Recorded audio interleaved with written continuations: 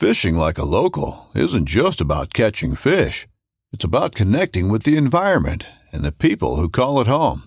It's about hearing the stories and traditions that have been passed down for generations and sharing unforgettable moments with the people you meet along the way.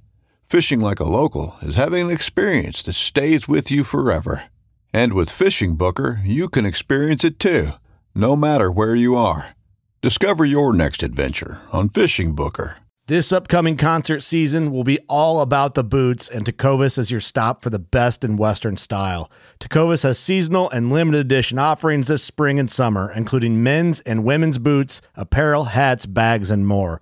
All Tecovas boots are made by hand in a time-honored tradition with timeless styles that are always on trend. And Tecovas has first wear comfort with little to no break-in period. It's hard to find this level of comfort paired with this level of style. Stop by your local Tecovas store, have a complimentary drink or two, that's WCB style, and shop new styles. The smell of fresh leather and friendly staff are at your service. Many stores even have leather custom branding to make your boots truly personalized. And with regular live music and events, there's no in-store experience like it. If you can't make it into a store, just visit tecovas.com. That's TECOVAS.com. They offer free shipping on all boots, as well as free returns and exchanges, and ship right to your door. Go to tecovas.com and find your new favorite pair of boots today. Whether you're just looking to stay warm during a hunt or need maximum concealment, the clothing you wear can make or break a hunt. At MidwayUSA.com, we understand hunting clothing has come a long way, with more meticulously crafted camo patterns, advanced scent control technologies, and weatherproof options to withstand the elements. Hunters have to wait until their favorite season, but shouldn't wait on gear, which is why Midway USA offers super fast shipping. When you're ready for your next system, log on to MidwayUSA.com. When you need mealtime inspiration, it's worth shopping Kroger, where you'll find over 30,000 mouth-watering choices that excite your inner foodie. And no matter what tasty choice you make, you'll enjoy our everyday low prices, plus extra ways to save, like digital coupons worth over $600 each week. You can also save up to $1 off per gallon at the pump with fuel points. More savings and more inspiring flavors make shopping Kroger worth it every time. Kroger, fresh for everyone. Fuel restrictions apply.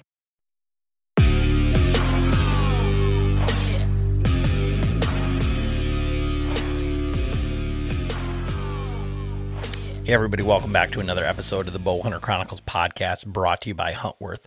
Huntworth bringing you quality hunting clothing and packs at a price you deserve. Check them out at huntworthgear.com. Just got an email going back and forth with Huntworth, and they've got some new things coming up. Going to be on the site in August. They have a new version of their Shelton hoodie called the Grayling. That's a heat boost enhanced version of that soft shell hoodie.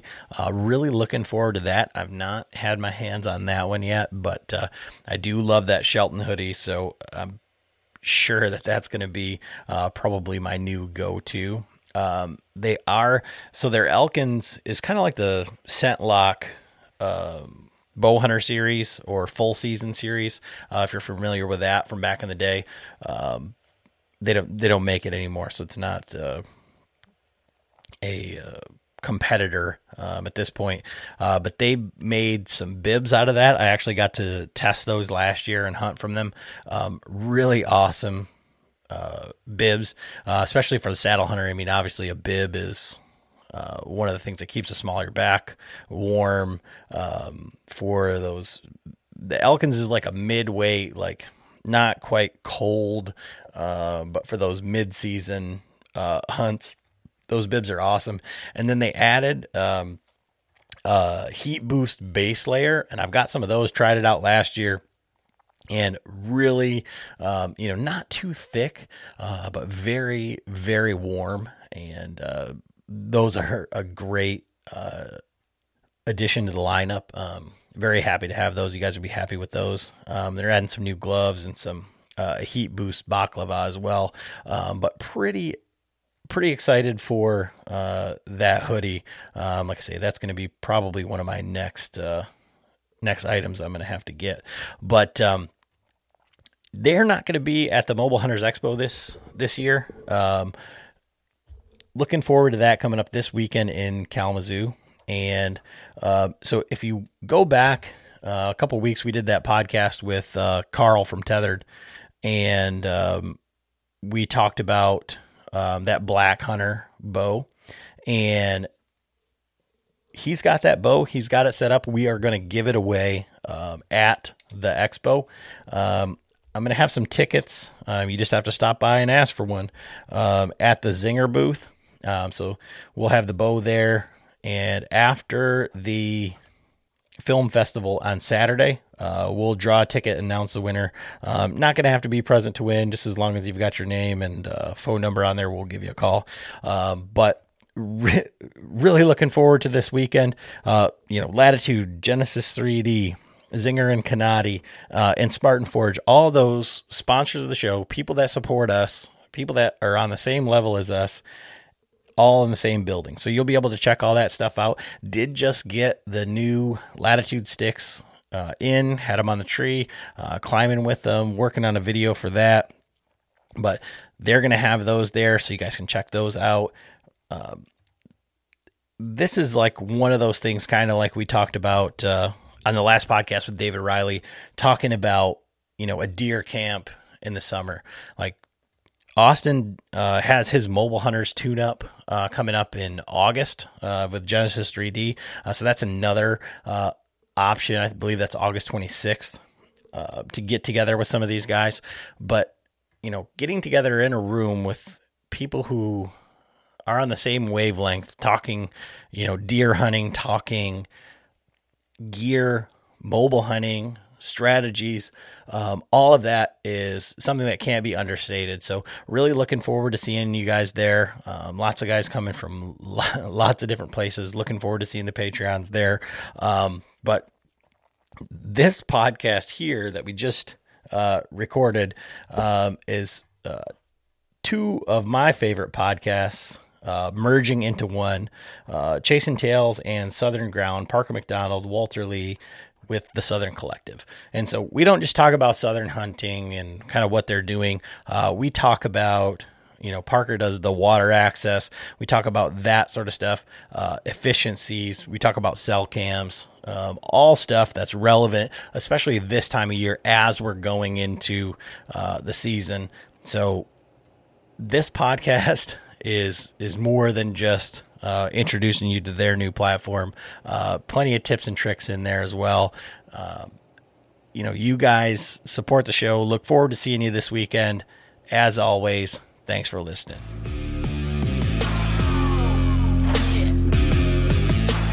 All right, everybody. Adam back with another episode of the Bowhunter Chronicles podcast.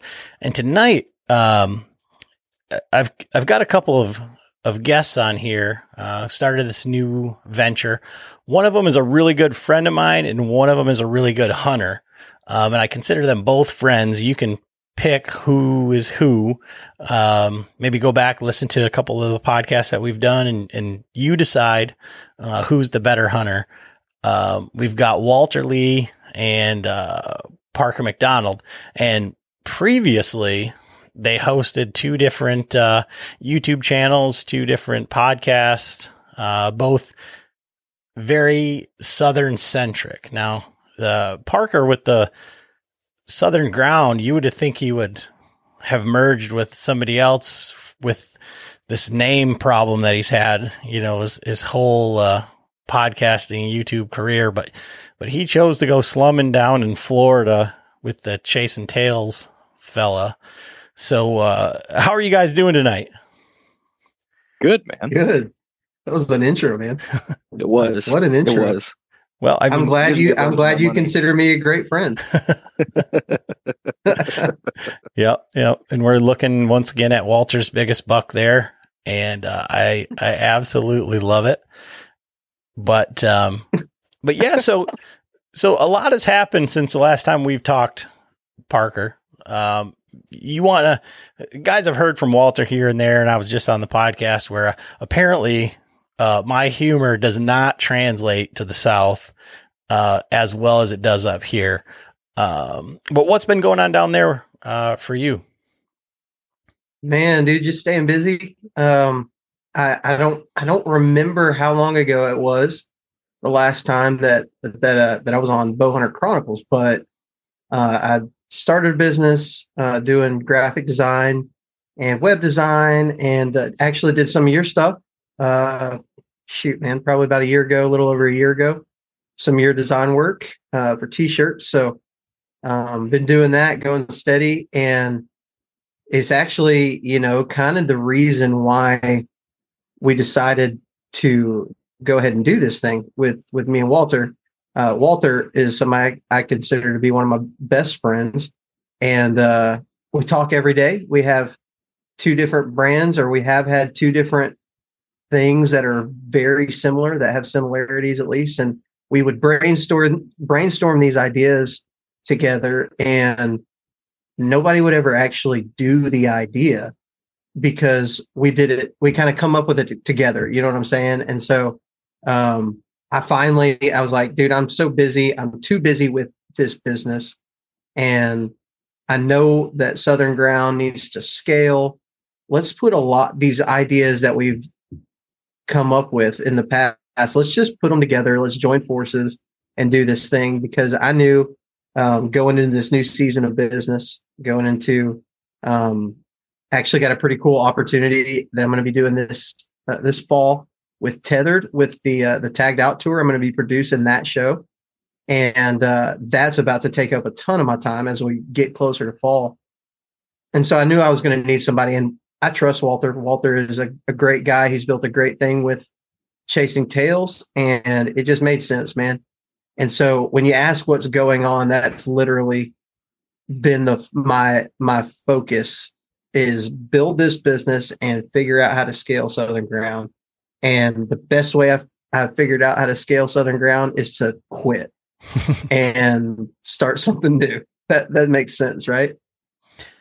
And for you, Walter, Yeah. does that sound about right? What's been going on for you, and how does it change what you're doing down at Chasing Tails? Because you kind of went, from a story based, and this is the way we want to do it, and then into like a hunting, and then it kind of ended up being like, man, like nobody's doing like Florida content, nobody's doing leaning into kind of like where you're at, and you've kind of evolved over the years, and so how did that go into this merger? Yeah, I mean, I think Parker hit the nail on the head. It's one of those things where it's really hard in the South to find people who want to talk. And, it was always one of these things where like I would record with a guest, and then Parker's trying to figure out how to record with that same guest 2 weeks later and drop an episode, or vice versa. I was about to say, come on, dude. Really? But tell me, how many times did you hold back on an idea just because one of us would probably be like about to work on the same thing and you didn't want the drop to be like too close? Or, I mean, we'd have a guest on at least three times, like, hey, I just recorded with such and such. You're like, I'm about to drop something with him next week. And we're like, okay, well, I'll kick mine down 2 weeks to, give some separation. Hey, I'm going to start a turkey podcast. Oh, man, we've pretty much just did that. Yeah. I mean, that was kind of it, right? That was kind of the moment that was like, why did we do that? Yeah. I remember having this lunch break conversation with Parker where Parker's like, I'm just so tired of having to spend time doing this when I'm good at that. And I said the exact same thing. And it was one of those things where a year before we kicked this off, we had this about a year and a half, we had the same conversation. And we hadn't either both hit that point where we just realized we had not enough time. And Greg Godfrey I consider him the business mentor for both of us. He said, I'd rather have a bigger piece of a smaller pie than the entirety of a small pie. And I think what people are going to see is not necessarily not now. We have plans years 2, 3, 4, 5, and 6. Not now. You're not going to see more content, but I think what you're going to see is more consistent content that will have theme-based components to it. We're going to plan out seasons. One of the biggest podcasts that Parker did was Legends of the Fall. I think that's what you called it, right? Was Legends of the Fall? Nope, that was a movie. But it was called Local Legends. Local Legends. There you go. Legends of the Falls. Good movie. And then we did a habitat series in Florida, and it felt like that kind of series where you put that intentionality into putting something together that built on it as it went was something that was sorely needed, as well as community. And so we're leaning into that really hard. I do think people are going to get more content in a variety of sources. The podcast is probably going to be a weekly basis still moving forward, and I think everybody is going to see a camaraderie they're not used to seeing in the hunting space. And I think that is really already showing to be valued. And I think it's going to be something that when people realize it's kind of been lacking, I know it's not everywhere. It's kind of regionally specific, obviously Southern Collective. But I think when people realize that that's what's been lacking for a while and they didn't realize it, it's going to hit home and they're going to want to be a part of it and they're going to want to support it. So I think Parker hit the nail on the head. That's all I have to add. So, from the hunting standpoint, and for us guys up here in the north, or maybe like the Midwest, like what is it that's going to, what can we gather, or what can be gained for us, from following along with you guys? Well, can I take this, Walt? Go for it, buddy. Absolutely. Because I'm gonna toot your horn a little bit again. I have always kind of stood by that. I think hunting in Florida is probably the hardest state in the country that has whitetails, I should say. You know what I mean? Like, Florida does have whitetail hunting, and it is a strong culture of hunting there, but it is tough, man. And I think there's a lot of things that factor into that, but Florida's tough. And if you can pinpoint guys in Florida who are good deer hunters, you can probably learn something that you can apply anywhere in the country. And because I think it is that hard. And so somebody who's consistently killing good bucks or bucks, legal bucks on public land in Florida, man, they could probably teach you a thing or two. And so I've never hesitated to have a Florida guest on our show, and it's never crossed my mind that somebody in Georgia might not benefit from this. Of course they will. And so I think it works the same for people in, let's just use Michigan as the example here. I've hunted in Florida. I've never hunted in Michigan, so I cannot tell you this 100% for certain, but I've watched videos of people hunting in Florida, and I can absolutely draw parallels to the two when you talk about swamps and marshes. I have been in North Dakota, and I've seen these, like those cattail marshes that just expand, are just vast expanses. And that's super similar to what deer are doing in Florida. And so I think if you can pinpoint those guys in Florida or South Alabama or whatever, let's just use this swamps as the example here. If you can pinpoint the swamp killers in Florida, Alabama, Louisiana, whatever, man, in a place where there are more deer, higher deer numbers, and maybe better buck to doe ratios, maybe better age structures. If you can apply those things, dude, your odds of success in these really good, solid hunting states. And I know Michigan has high deer numbers, low mature buck numbers is kind of what I understand. But if I cannot tell you 100% for certain because I'm not the biologist here, but I would venture to say that it is a little bit easier or a little bit more likely that you're going to kill a mature deer in Michigan than it is in Florida. And so, yeah, I mean, anywhere I've been in the Midwest, if I'm trying to draw parallels from Southern hunting, I've been able to. Does that make sense? Like, it's never been a struggle for me to draw these parallels, and it's in my experience, it's worked. There are a lot, and it's definitely helped with these northern hunts or Midwestern hunts that I've done in the past. So, in your opinion, because like I said in that brief intro, Walter's going to tell you that hunting in Florida is so hard, just because it is.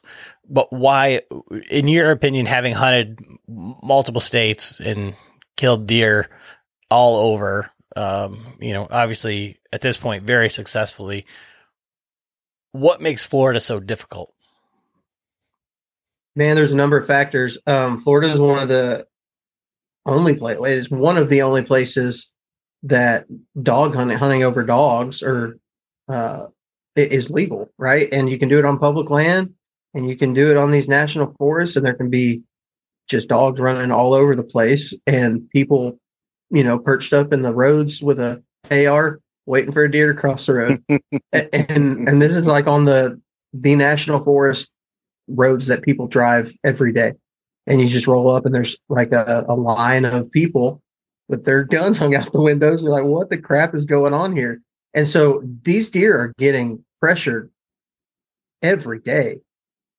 Every day that gun season is open, that is legal, these deer are getting pressured. And they've also adjusted to a lot of that pressure. And the other thing I would say is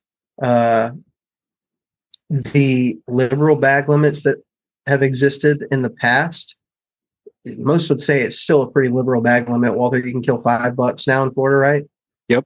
And it used to be $1 a day or $2 a day or something. What was it? $2 a day? Yep. And not a lot of emphasis and no on antler restrictions. Restrictions. Yeah. I mean, that screws a lot of things up for a long time, for generations. That type of abuse of the resource. And Alabama was the same thing not long ago. And I think that's why it's hard here. I think that's what makes Alabama hard, is just a previous generation of abuse of the resource. And not, abuse sounds harsh. Like people were doing just what they knew. It wasn't like anybody was trying to do it on purpose. It just is what it is. I remember a time in my lifetime hunting that you could kill a buck a day in Alabama. You can still kill a doe every day of the season with a bow if you want to. The other thing in Florida is there are a crap load of does, and there's not a lot of opportunity to shoot them.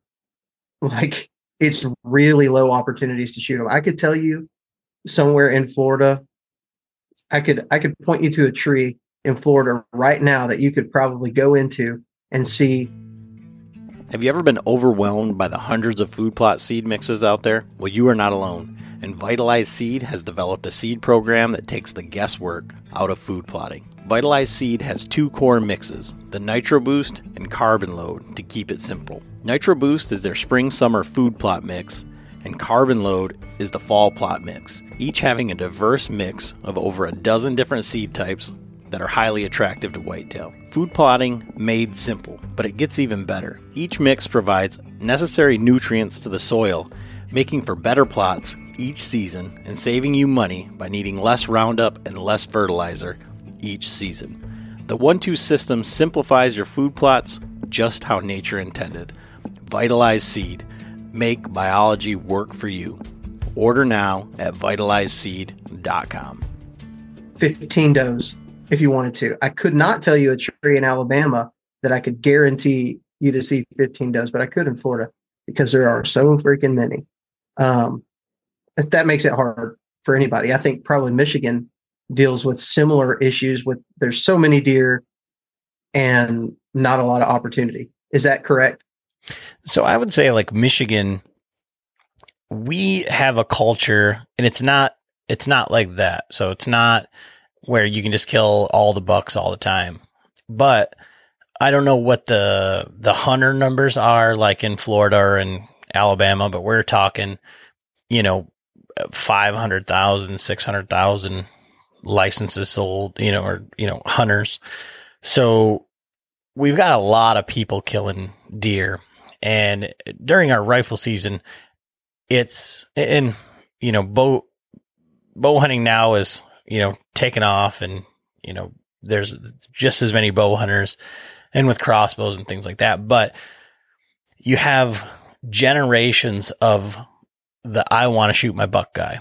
and they just shoot the first buck that comes out, and then we can shoot 2 bucks. So then the second one now has to have 4 on one side. But in the past, you got one with a bow and one with a gun, and they just shot the first deer that came out. And there's no talk of like age structure.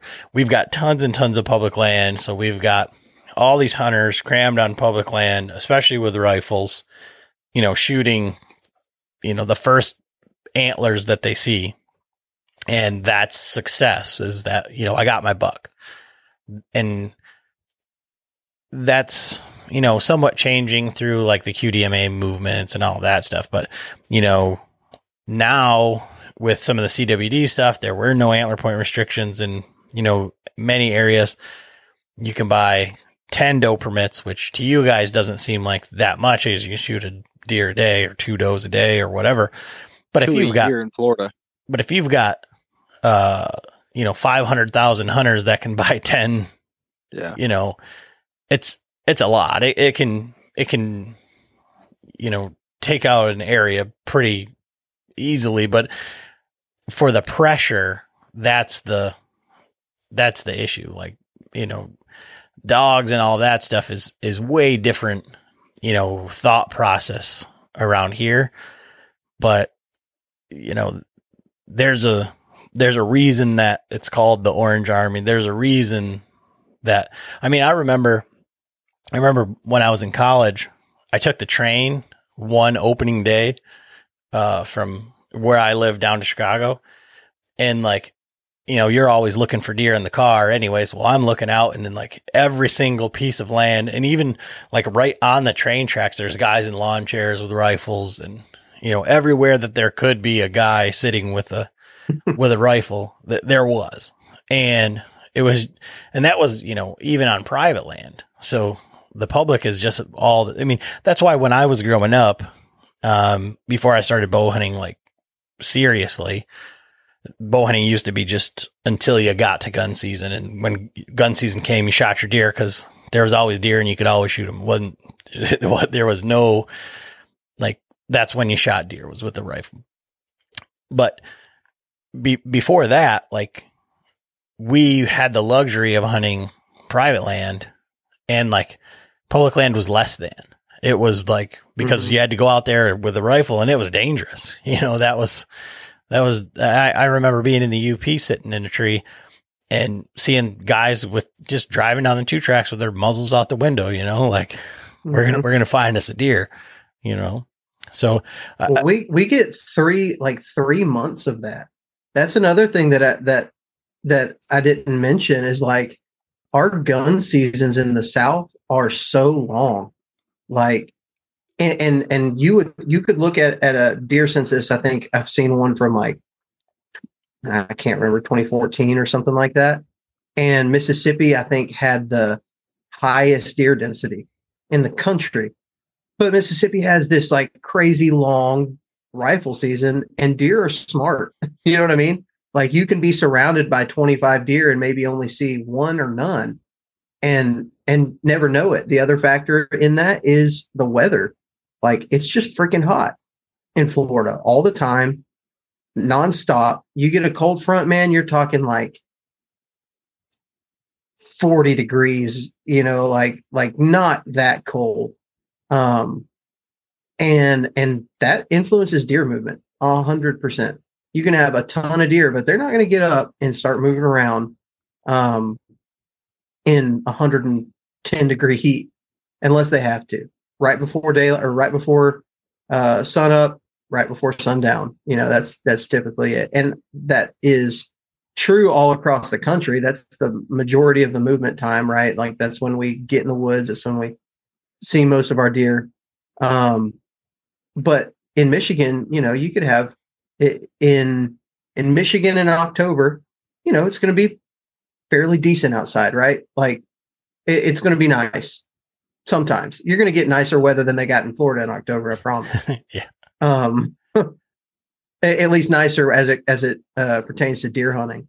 And so, man, I think there's a lot of factors like that go into it.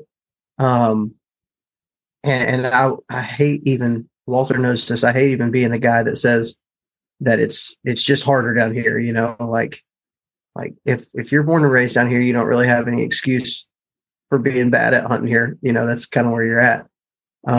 So figure it out. But I will say that, man, sometimes it just is harder down here. So with your collective and can we pause though real quick, because you asked a really important question there, and then you asked a second one, and it kind of dominated that. You said what can they take away? Like, what could your listeners get? You talked a lot about the strategy in that. I also just want to put an impetus on, we have northern listeners who either live currently or did live in the Deep South who are part of that community.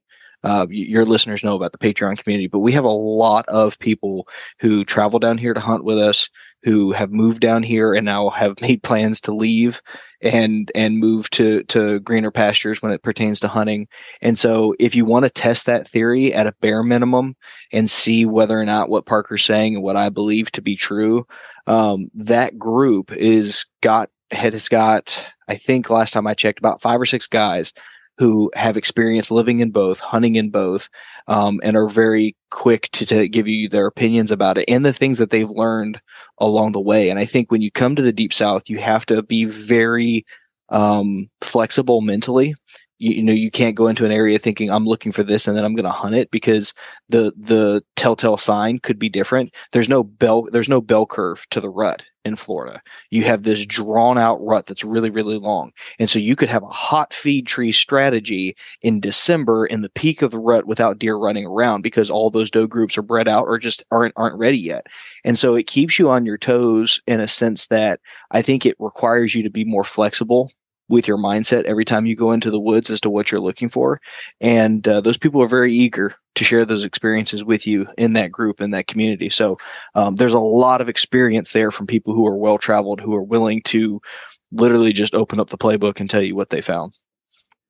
So with that, and that kind of goes into this, but with your Southern collective and you guys bouncing your influences off of one another, what is it going to take for you to go, Walter, to leave Florida, to leave the South, to go to the Midwest, to these greener pastures? Like, is that something that we're going to see? Because when Parker was talking about Florida and his travels and things transitioning, I feel like that's kind of like the way that Michigan is, in the sense of, like, in the last podcast we did with David Riley was really really good. And it kind of opened my eyes to some of that. But I think the idea here in Michigan is like, well, if you want to kill big bucks, you just go to other states and it's easier because there's more big bucks, and Michigan hunting is, somewhat difficult just based on, all the factors that we kind of already talked about. So when you go to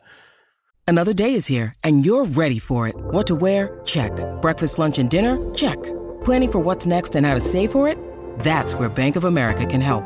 For your financial to-dos, Bank of America has experts ready to help get you closer to your goals. Get started at one of our local financial centers or 24/7 in our mobile banking app. Find a location near you at bankofamerica.com/talktous. What would you like the power to do? Mobile banking requires downloading the app and is only available for select devices. Message and data rates may apply. Bank of America NA, member FDIC. Brave anglers search for the one they call king, but who will take his throne? Tune in to Waypoint TV's Battle for Silver, Saturday, May 18th from 12 to 6 p.m. Eastern, presented by Abyss Battery. Waypoint TV.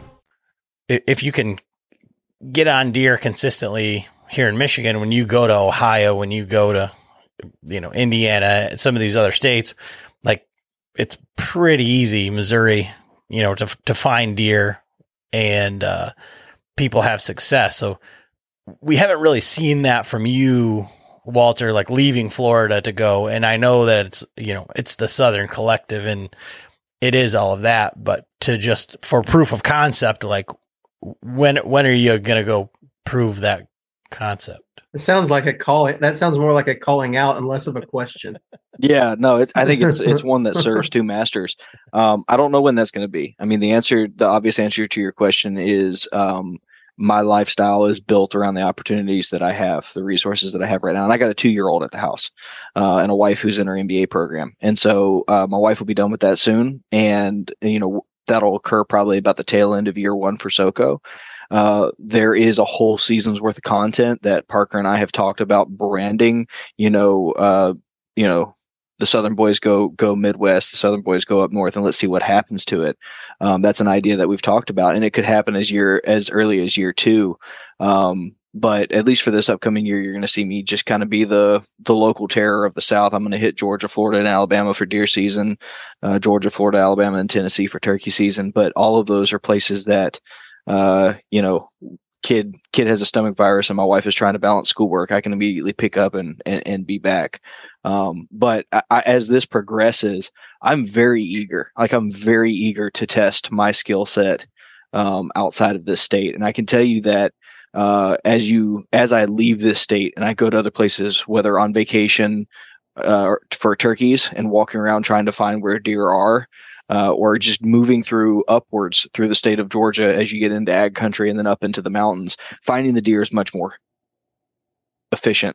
I'm much more efficient at finding them. And so I feel like I've kind of have a tasting of what it's going to be like and as it translates. And so I probably year 2, but maybe year 3 at the absolute latest, I think you're going to start to see some Midwestern hunts. Jake Bush is coming down to hunt with us in January. And one of the things we talked about was he was going to come down and hunt in January. And he invited me up to Ohio. And so that's kind of a rigged thing. That's like shooting fish in a barrel because he ties up all his deer in August. But, it'll at least give me some insight as if the areas we're hunting, if I would even hunt them, and he'll be able to break down the why. And here's the thing, whether I fall flat on my face or not, I don't care. I'm going to show the whole thing to everybody. I don't care. This isn't a pride thing. I don't say, hey, this is the hardest place, beats on chest, right? It kicked me in the teeth for 5 to 7 years. Every time I leave the state of Florida, within a few days, I find deer. And there was a whole 2 seasons there I never saw a deer, and that was debilitating. It's just different here. The talk about Parker, the generation of it takes generations to repair. That starts when you start doing what you're supposed to actually repair it. And in this state, they want to boost the population, and their idea of boosting the population is not killing the doe producing deer.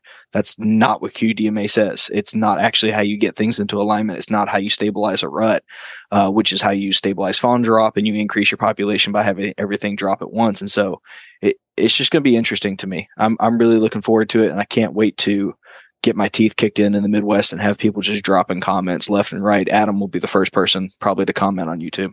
Hey, I'm your biggest champion, man. I've been trying to get you to leave that stinking state of Florida for, half a decade now. But now one of the things that I'm curious about, because of that, and it kind of goes back to that question a little bit. But with, what you guys are doing and, having a very good,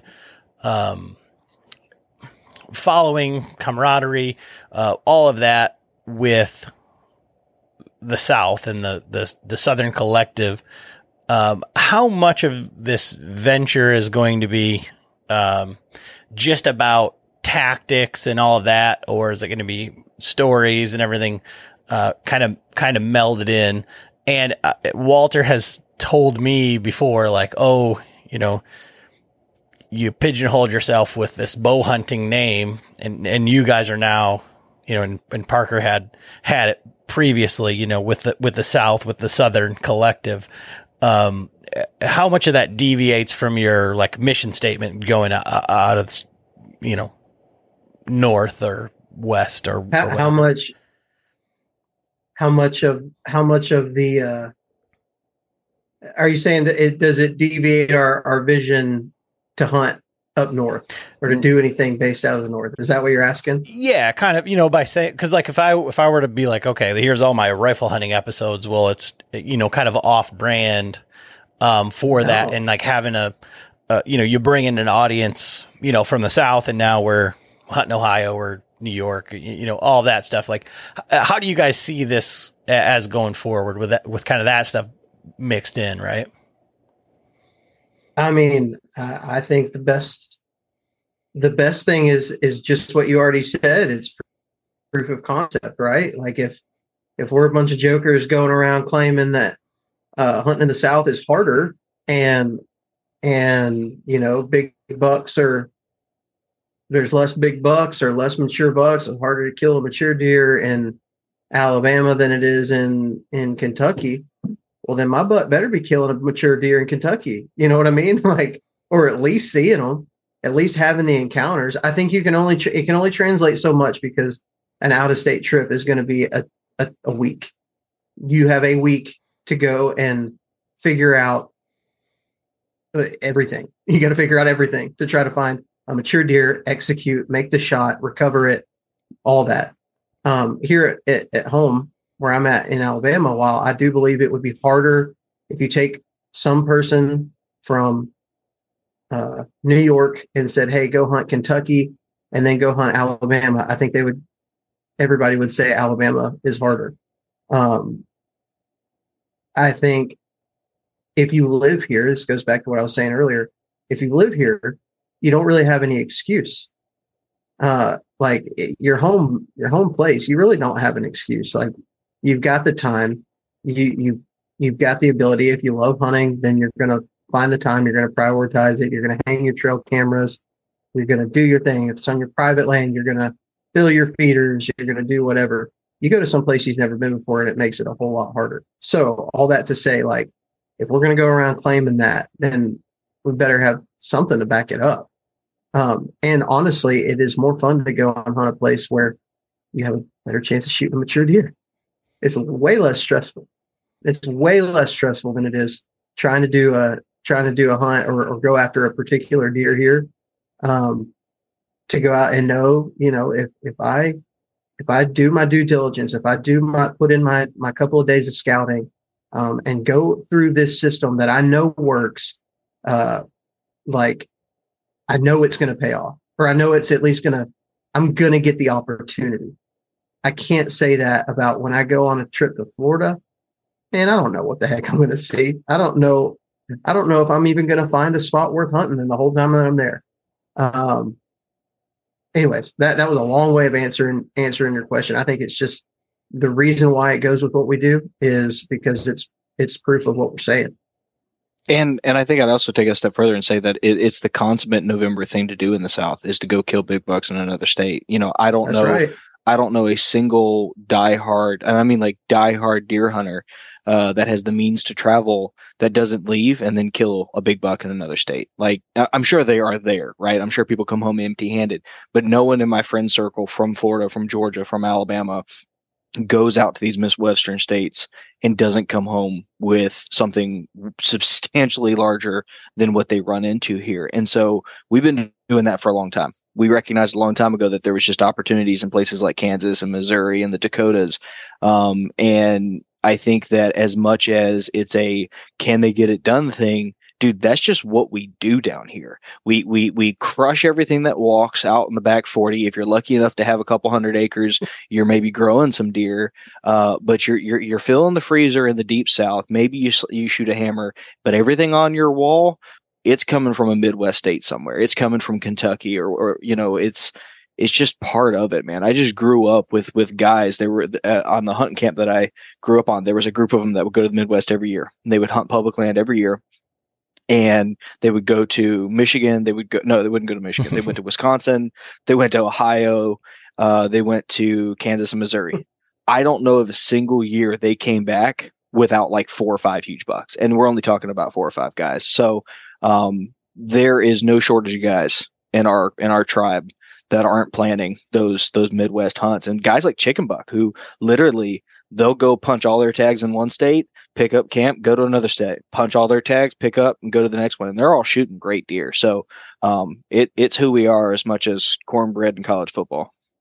Well, Walter, the other thing you didn't, I thought you were going to mention it and you didn't, but it really doesn't like get in the way of most of our rut times to go and travel and hunt the rut in another state, because the southern rut is notorious for being goofy, right? Like I have 30 minutes in either direction from my house, I have a different rut. And when I say a different rut, I mean like different months. Mm-hmm. So like I'm going to have a November rut 30 minutes from my house. I've also got a December rut 30 minutes from my house. I've got February and January ruts within 30 minutes from my house. And I'm talking about like one WMA might be one rut and another one might be another one. And they're significant. Like I'm not talking about like primary ruts and secondary ruts and things like that. Like these are their ruts. And so like, as long as I'm not going out of state or to the Midwest in December or January, then I can still get all my good hunting time in here at home and still travel for October and November when it's getting good in other places. I can see that. And I've heard that from Walter and then from some of the other guys, as well. And I really like that. It sounds a lot like Michigan to tell you the truth. I mean, I know you consider that like the Midwest, but you know, I've got a lot of people in my circle too that leave the state of Michigan and kill, you know, they'll exactly what Walter said. They'll kill, you know, a basket 8 and a 6-point or a 7-point, fill their tags and then just be like, I just want to kill, you know, just want to fill both my buck tags. And now I'm going to Ohio. Now I'm going to Kentucky. Now I'm going to, you know, wherever. And that's pretty standard for the serious guys. I want to shift gears here a little bit just because it's something that like popped in my mind. And while I've got you guys on here, I think it's a good topic for right now, getting ready for the season and for guys that are trying to get their gear, in order. I'm pretty sure, Parker, that you had influenced Walter down this journey. And I'm not singling out Walter, probably with a whole, movement, because of the way that you video and your cinematography and things like that with your kayak hunting, right? So for guys that are looking into it and for myself, like I go back and forth. The thing that I struggle with is like, how do I get back? Because like it's easy to float down. It's difficult to paddle up. And especially like with the river that I've got near me, like I've got buddies that have done it. We've done it with trolling motors. We've done it out of boats, all this stuff. But like to just go put in a kayak into the river system that I have, going upstream, it would be a lot of work. Like I said, we'll get into that, but, like choosing a kayak without a $2,000 budget, right? So how do you, like where you started, the kayak that you started in, or like when this first like came to be, to kind of like upgrades, and like what would you be looking for? Yeah. I would tell anybody to use what you have, right? If you've got a kayak, use it, you know, see if if it's not a hunting, you know, a pretty heavy weight load kayak, then you're going to find holes, you know, in the system. Like it's not going to be great, but use it, right? And come up with a reason to invest. And, it was all a progression for me because last year I didn't even use a kayak. I don't think I even used a kayak one time because I kind of got to a different stage in life. I could afford a boat. Most of the water that I was hunting, a boat is perfectly fine. I will say there's plenty of other applications for a kayak, and that's why I'll never get rid of it. And it'll continue to be an option for me, is because I have encountered places where you couldn't get a boat in and you had to drag a kayak to it and all that stuff. But I think you should, I will say this in response to what you said, I don't know how to get back, or how do I get a deer out, or whatever.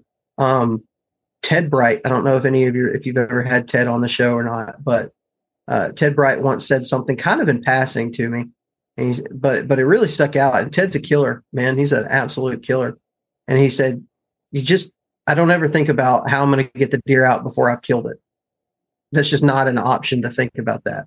So whenever I tell people, like, yeah, just go take what you got, use what you got. Don't think about how you're going to get out.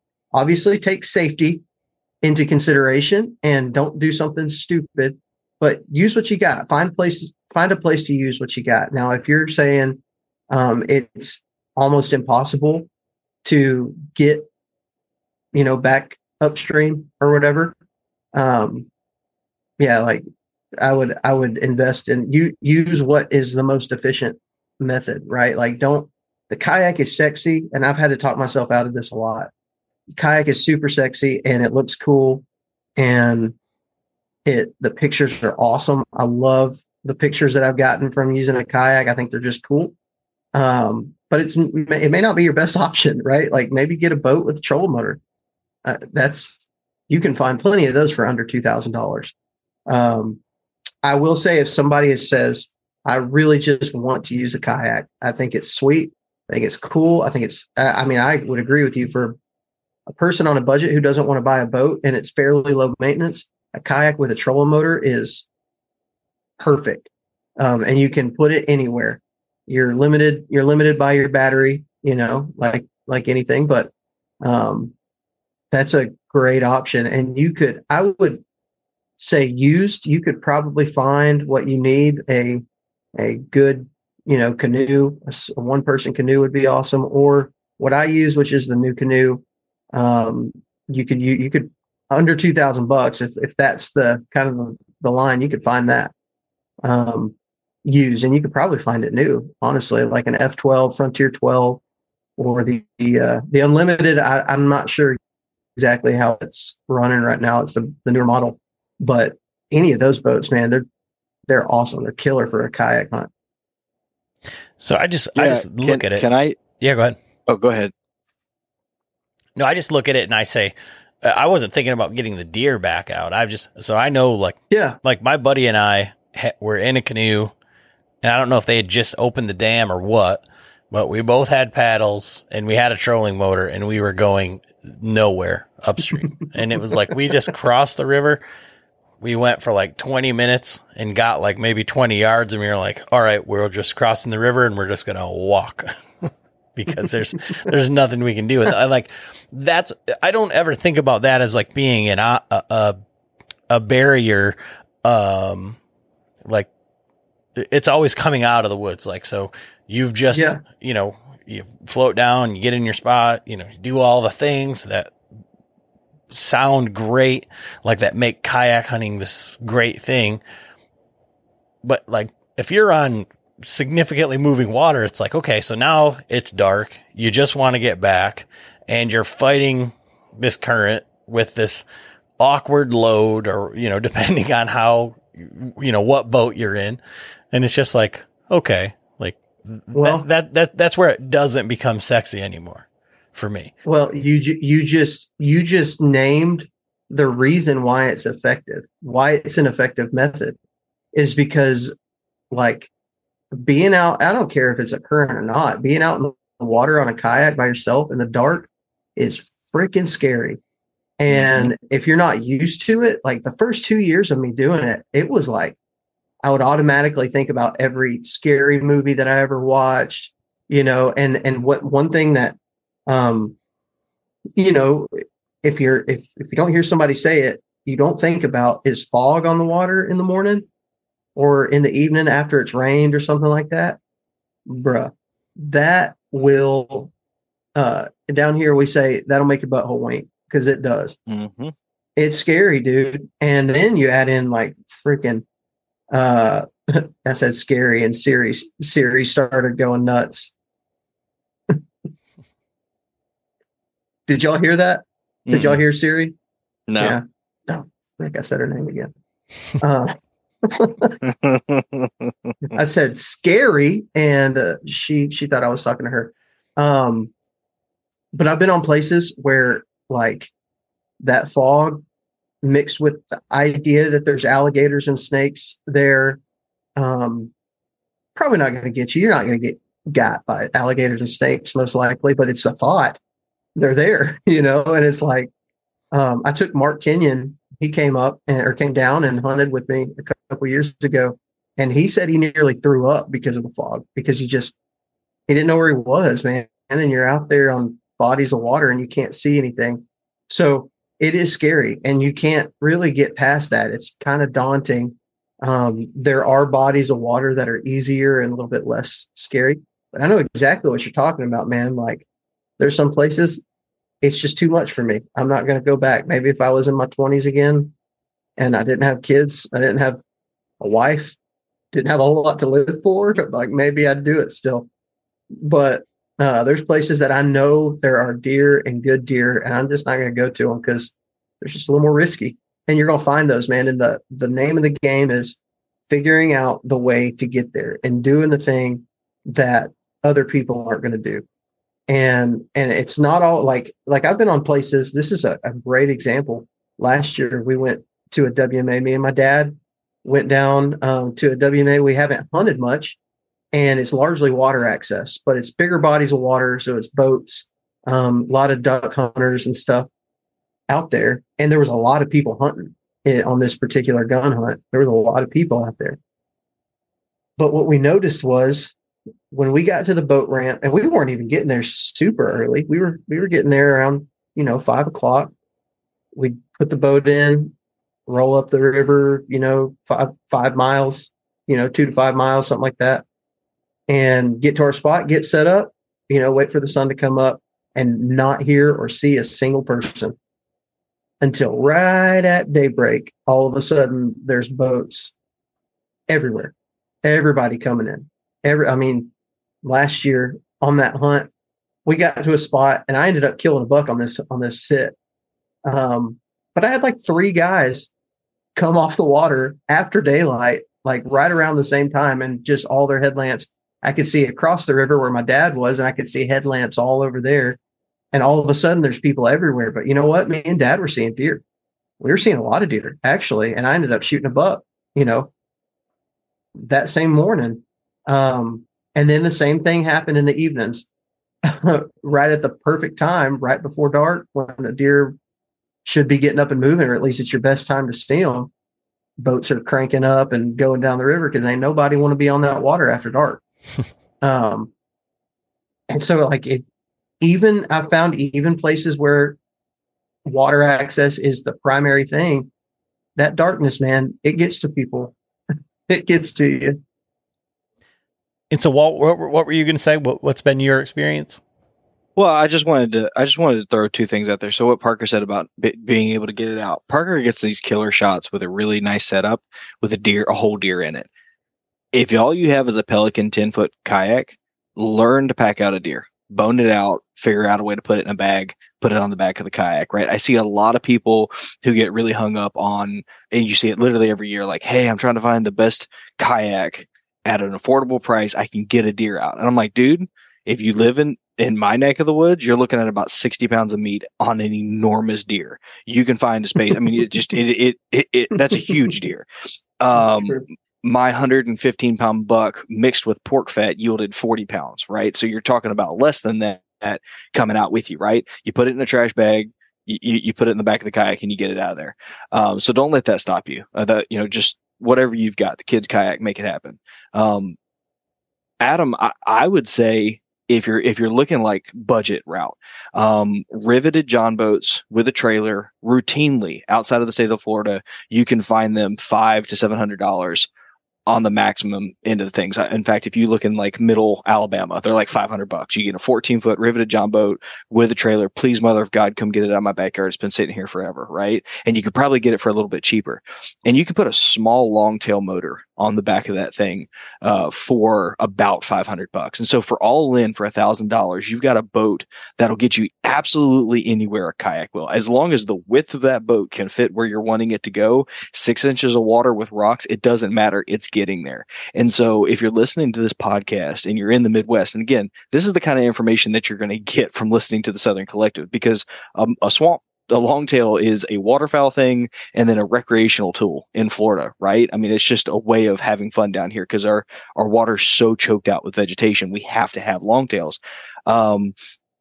It's light. It's going to tote real easy. It's a lawnmower motor, right? Can you service your lawnmower? Sweet mother of God, you don't belong listening to this podcast aspiring to hunt if you can't keep your motor on your mower running, right? $1,000 brand new, and you've got a rig that is probably going to last you 10 years without any kind of service. I mean, yeah, you're going to have to keep the grease bearing, the grease on the bearings, but that's it. There are really affordable ways. You just kind of have to think outside the box a little bit. Adam, I have a question for you. Sure. As Walter's talking about this, my gears are just turning, man, because I have never seen I've seen plenty of southern hunting stuff, deer hunting, and a lot of people down here use the long tail motors like that for deer hunting. But I hear and have seen videos of like these big, huge marshes and stuff that y'all have out there, or big bodies of water that are kind of choked out by vegetation. And I have never seen anything from any of the Midwestern or Northern states of anybody using one of those to deer hunt. Is that like, is it legal? Is it possible? Do you know? I mean, I figured duck hunters use them up there. I mean, I've seen them like just down the road from my in-laws. Somebody's got one, and they, I forget what they call them, like a mud motor or whatever. You see them every once in a while for, like, say, with duck hunters. Like that's, but it's just really not a thing. And I couldn't tell you why. And when Walter's talking about that, like my buddy Eric, who, has been on the podcast, hunts with me, like he hunts out of a aluminum bass boat. Like that's what he's got with and then we've hunted out of, John boats or whatever, just with tiller motors and stuff like that. But it's just, you got to do all the stuff with the, with the trailer and all that stuff. And it's just, but as far as the mud motor goes, like it doesn't, I don't think I've ever seen anybody hunt with one. And I guess probably what it is most of the people up here that, I think would go that route probably already have a boat for fishing the river for steelhead or walleye or whatever. And so that's just the boat that, that would be the motor of choice. They wouldn't buy another motor just to put on that boat. Well, I'll bet you there's somebody listening to this who is a hardcore enough deer hunter and has some money to spend. I would be really interested to know if there's like legal issues with that, because like Infault posts, he has a whole bunch of stuff that I've seen about being, knee deep in the swamp. I think he's hunting a refuge though that doesn't allow for those motors. Like a lot of those areas. Well, okay. I've been in that swamp with him in the winter. I went to a scouting thing and I didn't see, I guess there was like some maybe water access, but it wasn't, it was just all cattails. Like it's not, I don't think there's like isn't there water in the cattails? Yeah. But what I mean is like, I don't think that there's like a boat launch or like an area where you would like, that would be like acceptable. Now, I don't know if you could, I guess if we were to liken it to, like a kayak where you could, if you could just drag your kayak in there and go through the cattails, I don't know that would be different. I guess it would be motorized, but it would, it'd have to be posted or whatever. But it is some sort of like a refuge. It would be anywhere I would think that you can duck hunt from a boat would be perfectly legal to deer hunt from it. If they've got people like I watched Bow Hunter Die. Kurt, what am I? Curtis Zabel. Oh, why am I? Yeah. Drawing a name Behind the Bow. I watched it. Behind the Bow. I watched a video that he did, the life of a public land bow hunter, I think, and he kind of dips his kayak into this little canal, in a marsh, and I'm thinking, man, if a guy could figure out a way to get a little mud motor boat in there, you have just skipped a whole lot of time. And that goes back to whatever's efficient, right? Like efficient and legal. That's the route that I want to go. So maybe in your area, it is a kayak, maybe it's shallow stuff, shallow bodies of water. Maybe that's what it is, but man, there are options out there. And I think it's important. The moment that it clicked for me was when, I started thinking to myself, man, how cool would it be to make a spot that you could put a deer on on a kayak trailer? Like, I didn't even hunt with my kayak at this time. And I was like, that'd be cool. That'd be really cool. And I started asking around, like, you guys know of any like water around here that is surrounded by public? And I'm telling you, everybody of my friends said, I don't never really heard of that. It's not really a thing. And then when I went and started looking at maps, I'm like, there's a freaking ton in the state of Alabama, like a ton. And so much of the fact that anywhere I've been, pretty much if you have a public body of water, there's probably some type of public property surrounding it. There's a good chance of it anyways. And so the two both really go together well, because there are so many places. Tennessee is a great example. There are so many bodies of water in Tennessee that have public land around them, right? Like, there's so many. I'm not going to tell everybody where they're at. You got to go find them yourself. But there's a lot. And I see that in a lot of states, and it gets overlooked a ton. It gets overlooked a ton. Even if you have, let's say you have 5 or 6 guys using a boat out of one boat ramp, that's 5 or 6 guys versus hundreds that are hunting that property. You know what I mean? Because that barrier for entry is so much harder. It just works, man. And I find it pretty much everywhere. Don't miss Thursdays with Saltwater Experience, brought to you by Golden Boat Lifts, every Thursday night from 7 to 10 p.m. Eastern on Waypoint TV, the destination for outdoor entertainment. In Wild Country, rules were not created by man. Don't miss Wild Country, Wednesdays from 7 to 11 p.m. Eastern. Presented by Primos. Speak the language. Waypoint TV, the destination for outdoor entertainment. So I'm just thinking through that mud motor scenario versus kayak, and you've kind of you've done this because you've got a little outboard for your kayak, right? So how do the deer react to, or what is your strategy or whatever with the sound of the motor, like as you're approaching your spot, etc.? I mean, I will say Walt's probably saying the same thing where he's hunted, because I know he pretty much rides his boat to the tree that he hunts a lot of places. I don't do that all the time. Like, you know, most of my spots I would say are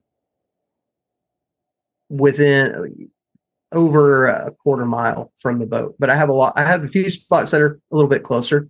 But most of them I would say about a quarter mile from the boat.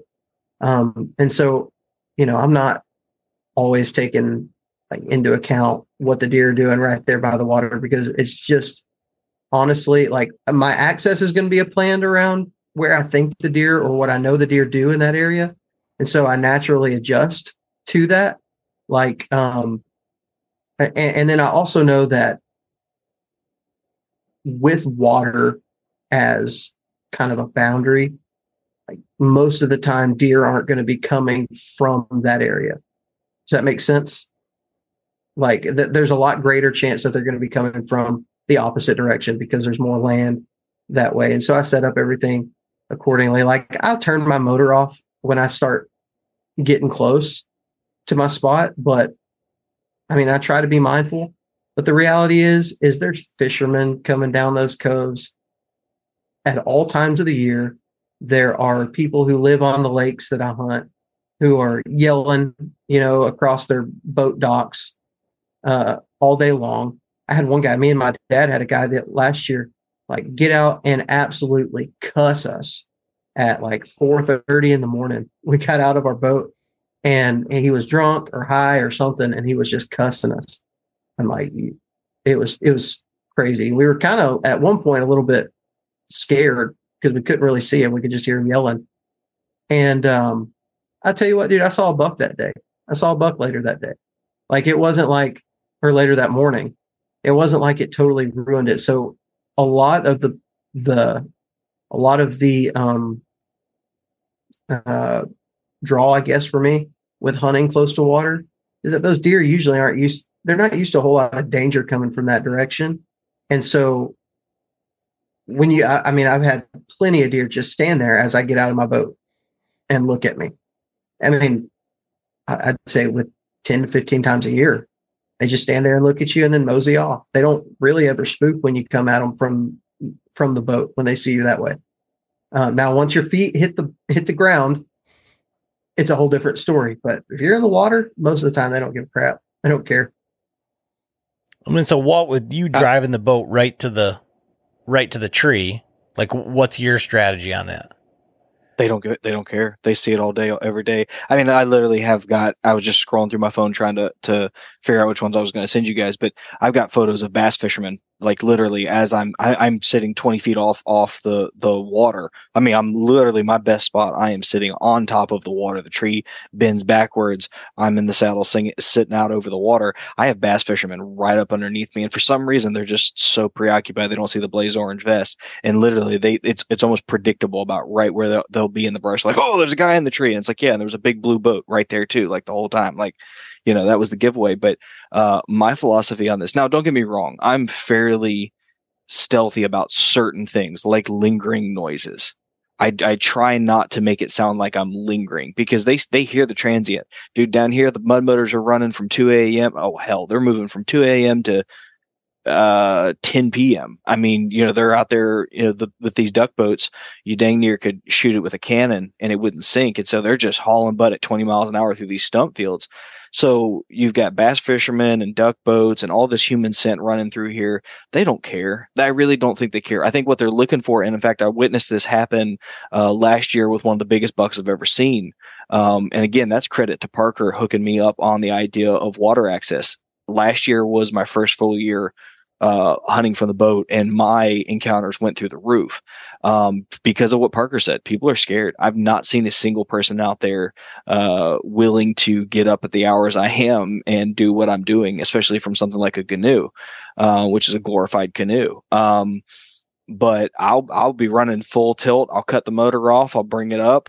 And then as I glide up to the area, I'm using a push pole for like the last 100 feet or so.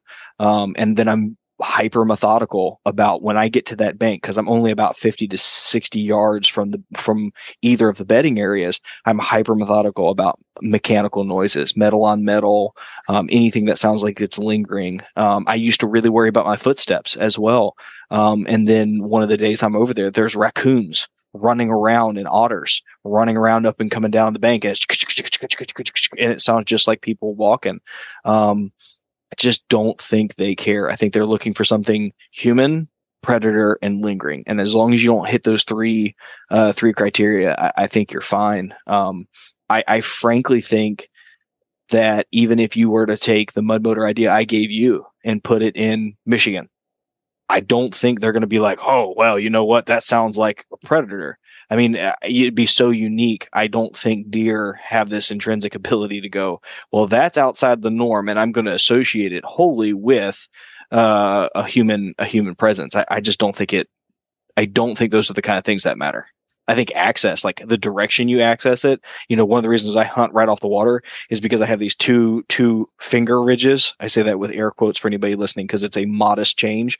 I have these two finger ridges that a trail runs down. And the reason why that spot is good is because I can run my boat right up to that area. There's a couple blow down trees that I can tuck my boat into so that they can't see it.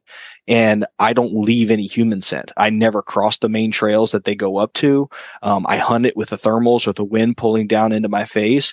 And that access, if I were to come from the opposite side, if it was possible, I'd ruin the area. And I'd run the risk of educating those deer that, that motor cutting off at 100 feet and then gentle noises, that's human. But it's a strategy that is wildly successful, in my opinion. Hey, another thing too about the water is most of the time that you're at the water, which is going to be like in that early morning and late in the evening, like when you could say it would matter. I typically like to hunt mornings the most. And I think it's because my access is so perfect from water. Yeah. Because thermals are always pulling towards where you're accessing from. So we're always accessing from the lower elevation, right? Because we're on the water. It's usually creeks, drainages, and things like that. And so when you access early in the morning, all your thermals are basically just pulling back towards you, and not broadcasting out to every deer.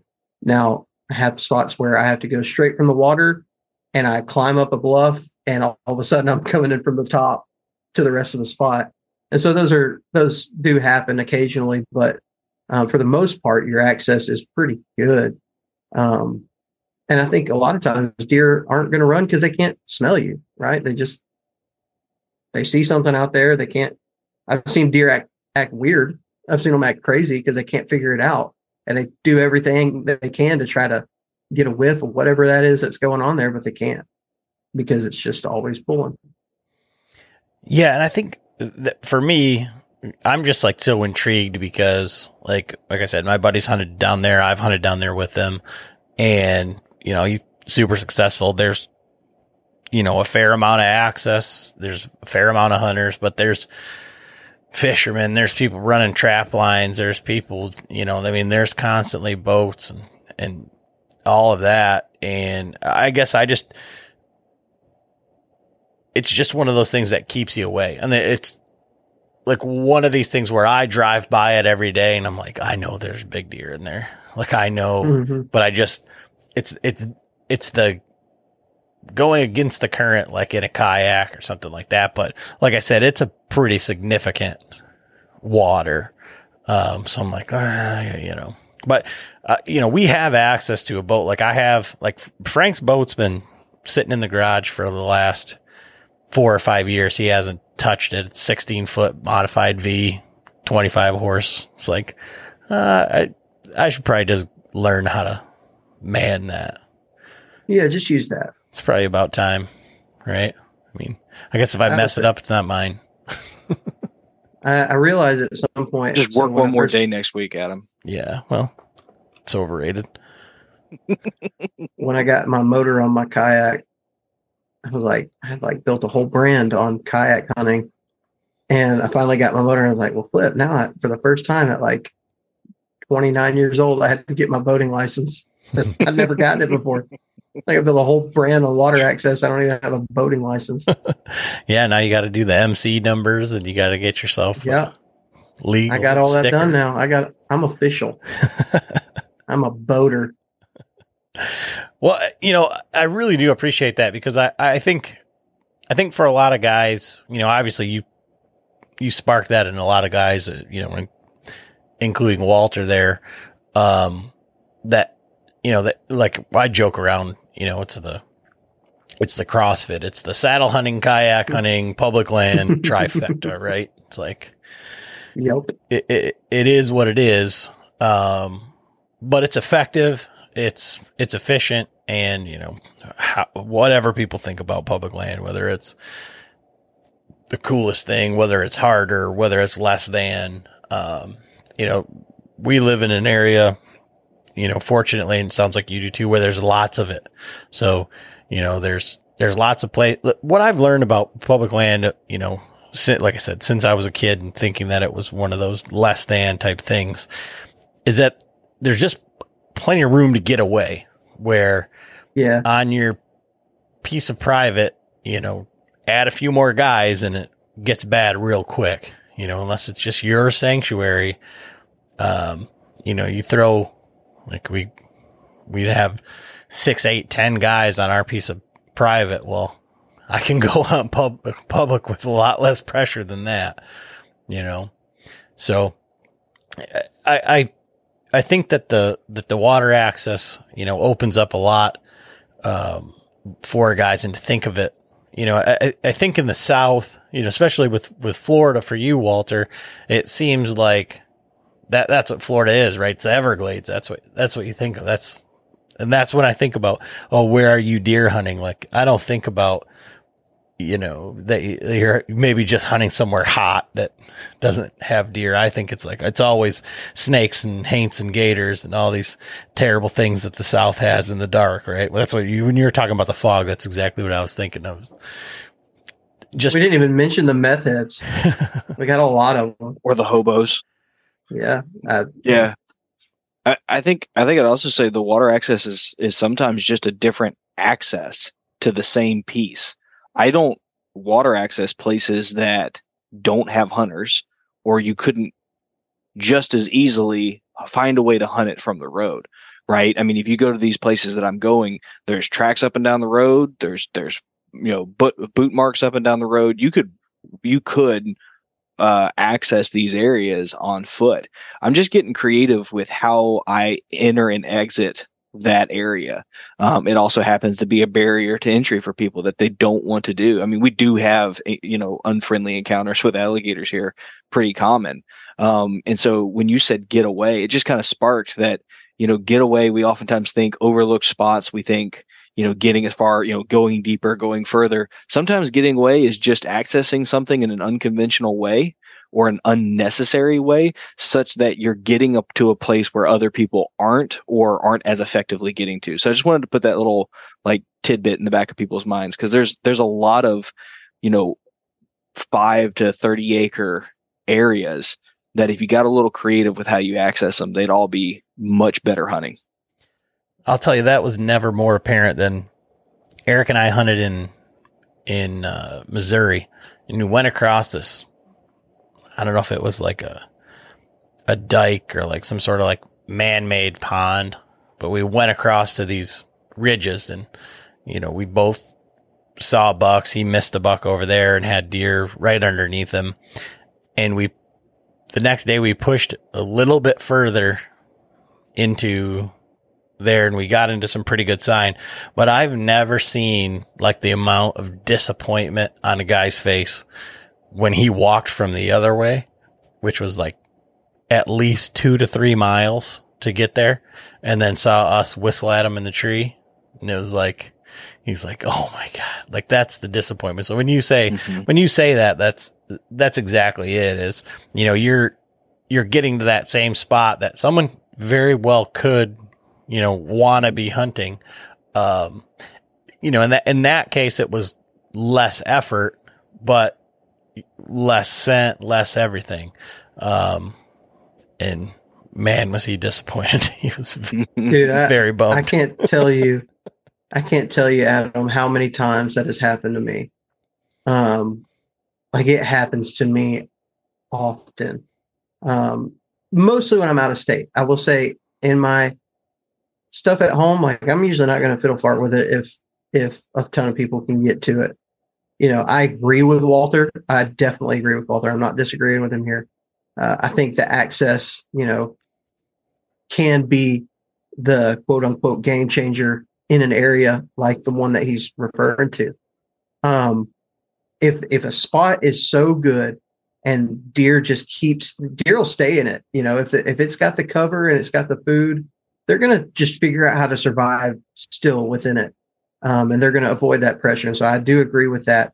But on out of state hunts, dude, it happens so many times where some jerk will come, humping it up the hill, just bebopping, going to get to his spot, which is probably where my boat's at. Because it's like these opposites, right? So from the parking lot going deep is going to where I park my boat at. And from where I park my boat at, where I park my boat at, the going deep is getting closer to the access a lot of time.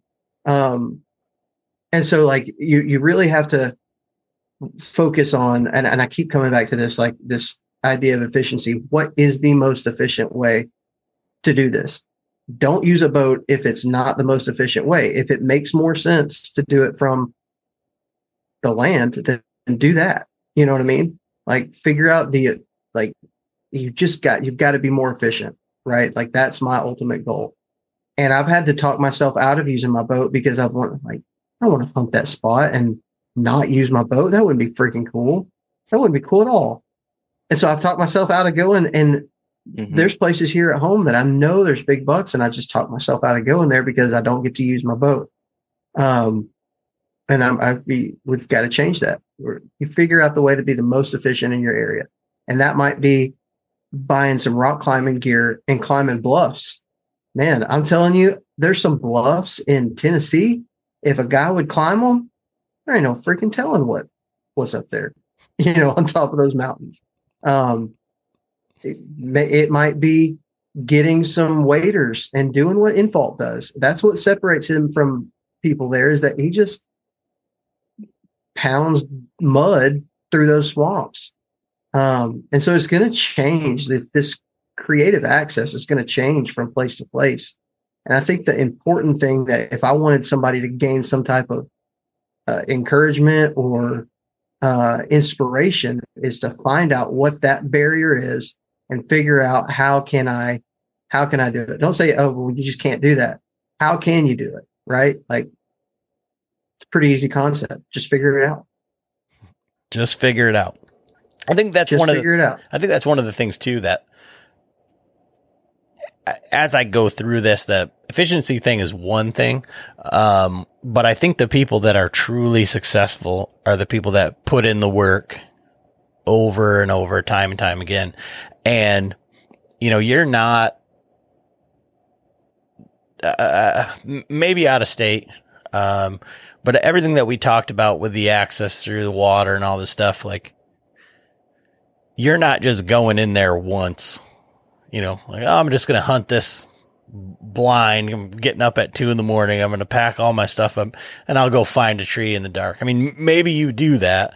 But I don't think that that's where you like hang your hat, especially in your own, in your own neighborhood, right?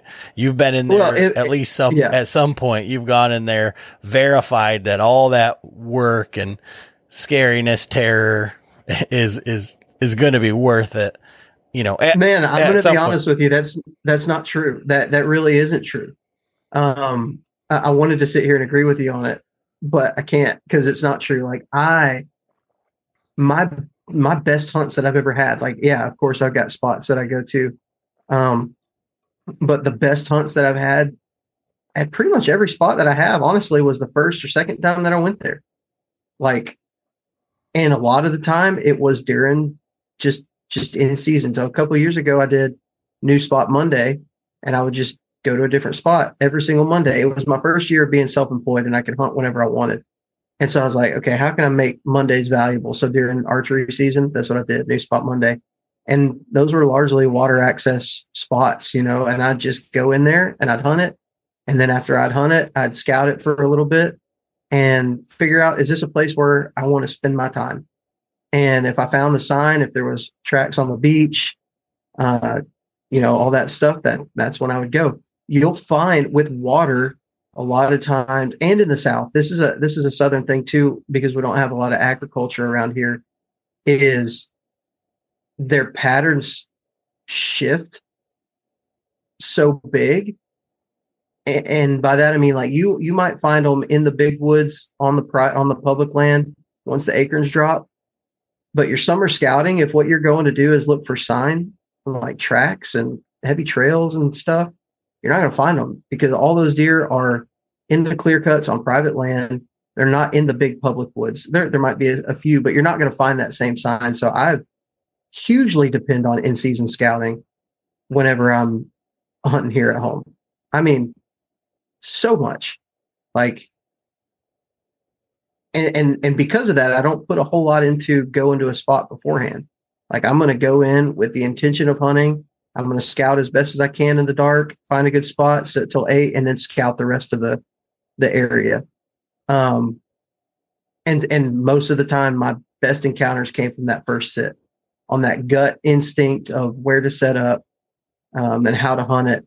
The biggest deer that I've killed have been on those first sits in the area, or first time in the area. So I guess I'll go back and ask you this then. So when you were first starting your water access journey, was that the case? It was the case that my best encounters came from the first sits. But I mean, that was still the case. Had you gone in and I scouted routes. That's what I scouted. I scouted routes and beaches, because you'll consistently find that around water, there's going to be tracks, right? Like, deer are going to use that water all year long, and you're going to find tracks. So if I go to a spot and I just run and troll that beach, those muddy creek drainages, and I'm not finding any tracks, then my assumption was there's probably not a ton of deer in here. If I'm not finding them in these natural funnels that they're going to be using where all the good stuff is growing, then they're probably not in this area too thick. And so I would just go and find those things. But I'm also scouting. I would scout the access from the roads. I want to make sure if I use my boat to get back into a spot, I want to make sure that hunt's not going to get blown out by some joker walking through the woods because there was a trail that didn't show up on OnX or something like that.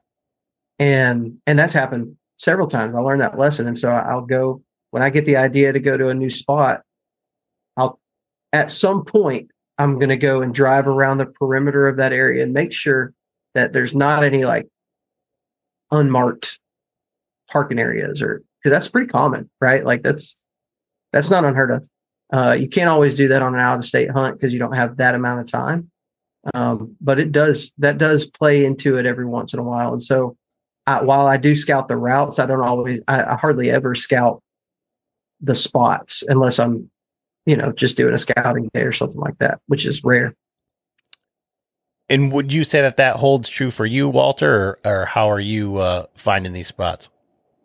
Parker and I have kind of a distinct. Well, actually, he's kind of getting into this game this year as well. So I think our styles are going to just continue to meld. But I rely a lot on trail cameras to dictate when and where I go places. I do a lot of in-season scouting. I'm not scared to go into an area and blow it up. And in some cases, Parker was there when I found the one I was talking about earlier. I knew deer went down this Little Finger Ridge down towards the body of water, and we blew down in there. We found a rub line. I hung a camera, and we started getting buck pictures moving through that area. They were on a scrape. And so I would say that my best encounters definitely don't come on the first hunts often. But on my first hunts, I'm also not scared to get down and do a lot of walking and blow deer out of there and stuff like that. So Parker has terrain advantages that allow him to be that allow him to use a skill set that he has, which is he can very quickly identify areas that are going to be high yield areas. Whereas down here, I have to do a lot more, blow through an area, bust a deer out of a bed, kind of like a bump and dump long term, where you bust the deer out of that area, you go back and figure out why he was there. And then in the coming years, relying on trail cameras to help you kind of hone in on when you're going to hunt there. I would say that my best hunt last year came on my second hunt in that area. Third hunt in that area, kind of different areas we bounced around, but yeah, second hunt in that area. I saw the biggest buck I've seen on public land. And when I punched into another area, a week later, I had another huge 8-point come out, and buddy of mine actually got a shot at it before I did. So, there is something to be said about that first few sits is how I would say in the South, those first few sits being really productive. But I mean, it's also heavily skewed. But like I said, I'm doing a lot of trail camera usage, and Parker this year is diving into the cell camera game. And so he's a fellow sellout as well. And it's going to impact. Sellout? Is that spelled with a C? Yeah. Is that a thing? If that is a thing, then it's not. We need to make it a shirt. I was going to say that's got to be a shirt in a series. Sell out. I like that. You sit on sell out with the Southern Collective. I got a whole lot of free cell cameras on accident, so fell off. So I'm going to use them. No, I mentioned earlier. That I got this thing coming up with Tether doing the tagged out tour. I'm going to be producing that show. And so I'm not going to get to do a lot of the early season hunting. A lot of the time I have really good rut success because the early season I find the doe groups, and then I'll adjust in the area for where I feel like the most rut activity is going to happen based on the terrain or vegetation or whatever. But this year I'm not going to have the ability to locate those groups and kind of keep tabs throughout the early season like I normally do. And so I'm going to be dependent on these cell cameras to tell me what deer are doing in the area, and I think it's going to help me. I think it's going to help me. My biggest problem, I don't think, is ever finding where the deer are at. or finding mature deer. Honestly, like I could tell you about 2 of them that I should have killed last year on one of my toughest seasons ever. I had 2 great opportunities that I screwed up. Right. Like, but then the other thing that I've always done is I never know the deer that are in the area because my hunting style is a lot of in-season scouting and going to new spots and things. And so I don't ever really know the deer. And I feel like I make a lot of mistakes and I shoot deer that, maybe I wouldn't have shot had I known what it actually looked like. On camera, I'm happy about every deer kill that I get, and I never really make it that big of a deal if I shoot a deer that's a little bit smaller. A life that has the stories to back it. A life to be proud of. It's a Winchester life. Yeah, baby. 6'8" Western. Oh, mule deer, baby, right there. Tune in every Tuesday at 7 p.m. Eastern on Waypoint TV. And sometimes I do it on freaking purpose. You know what I mean? Like sometimes I'm like, I just got to kill a deer right now. I don't care what it looks like. But a cell camera, I have seen it with so many people are like, I was about to shoot that deer. Then I realized, oh, I know what deer that is. Mm-hmm. That's not a deer that I want to shoot. And golly, if I had that of 2 of the bucks that I killed last year, 3 of the bucks that I killed last year, if I would have actually known what they looked like and it wouldn't have been kind of a rush situation, I probably wouldn't have shot them. You know what I mean? I did. I don't want to discount that because I also am an advocate for shoot whatever makes you happy. I'm simply just talking about mistakes that I've made that I feel like have hindered me from being able to fully, I guess, perform is the right way, or make those game time decisions. And cell camera is going to be huge, man. That's going to be huge for that. So one of the things, and I talk about this often, and I use cell cameras. It's not like a big deal to me, like one way or the other. But I'm also not like in a position to where, like, and you and I have had this conversation before, like, but where I'm in a position to be like, well, where I should be like sorting my deer, right? Like I shouldn't be like, well, that one, his threes aren't good enough, or like I can't judge a deer like that. No. It's that I ain't doing that. That's not me. We're talking about we're talking about not shooting a 6-point because you don't know what he actually looks like. That's what we're talking about, right? But one of my things is like I love, and it's one of the things I love about hunting, but I love about like public land hunting. I love like we talked earlier about proof of concept, but like just going into an area and being like, okay, I found this area. There should be bucks here, or like whatever. You get up a tree, buck walks out, like, if it makes me happy, like I want to shoot him. I don't want to think about like, I know there's 2 other ones that normally run with him, and like, should I wait, or like, am I going to get busted, or like any of this stuff. Like I love that like validation of like, I picked the spot, here's the deer. And you get a little bit of that when you put a trail camera out, right? So you're like, okay, yeah, I knew that there was deer in this area, but like by like choosing, by saying like, oh, it's, I'll PG this up because I know like you're the youth pastor and you were, whatever. I'm not. Yeah, you can say whatever you want, Adam. But so my father-in-law used to say, when you start sorting your screwing, the only one you're screwing is yourself. And that's kind of the way that it is with like not shooting bucks, right? It's like you may be going home with tag soup when you probably shouldn't be, unless you're like in a different class of hunter, or you're putting in all this extra work and your confidence level is like super high, like that I don't need to kill that deer because I'm going to kill one over here. And I think that's where a lot of people they get so infatuated with these pictures where that changes, like, I don't even want to say like who they are, but who they think they are. It does, it big time. The guys I'm talking about that are like, man, he's 3.5-year-old, whatever. Like, listen, here's how did you say it to me, Walter? It's funny you just mentioned cussing at him, because we had a conversation about whether we're going to cuss on platform in the future yesterday. And Walter responded like this. He said, I see your opinion and I respect it. So Adam, I see that opinion and I respect it. What I'm talking, and whenever I had a full-time job and had weekends to hunt, frick, dude, I don't care.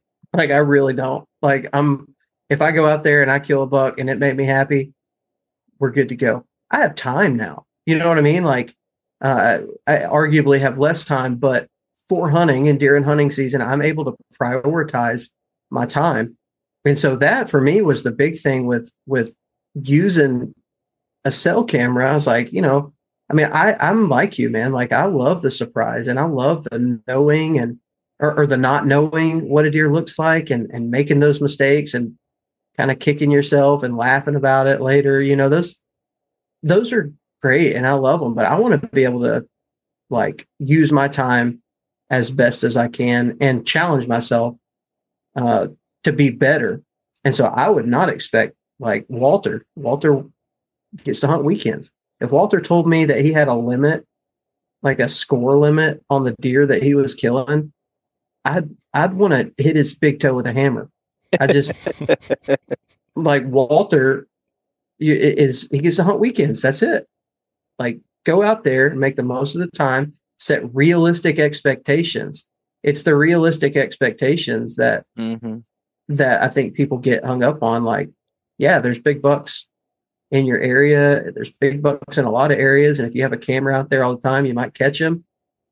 That doesn't really make you, that's not the hunt. You know what I mean? Like, you can't just depend on that to tell you what you need to know, right? Like, you got to go out there and you still got to put in the time. You still got to learn and put in that effort. It's not like a magic solution. But yeah, dude, like I think anybody should set those realistic expectations for themselves. Don't with a trail camera, it's easy. And I'm worried about myself getting like hyper focused on specific deer because I've never really had that problem. And I do tend to get hyper focused on things. And so I'm hoping that that's not the case. I hope I can still go out and enjoy it.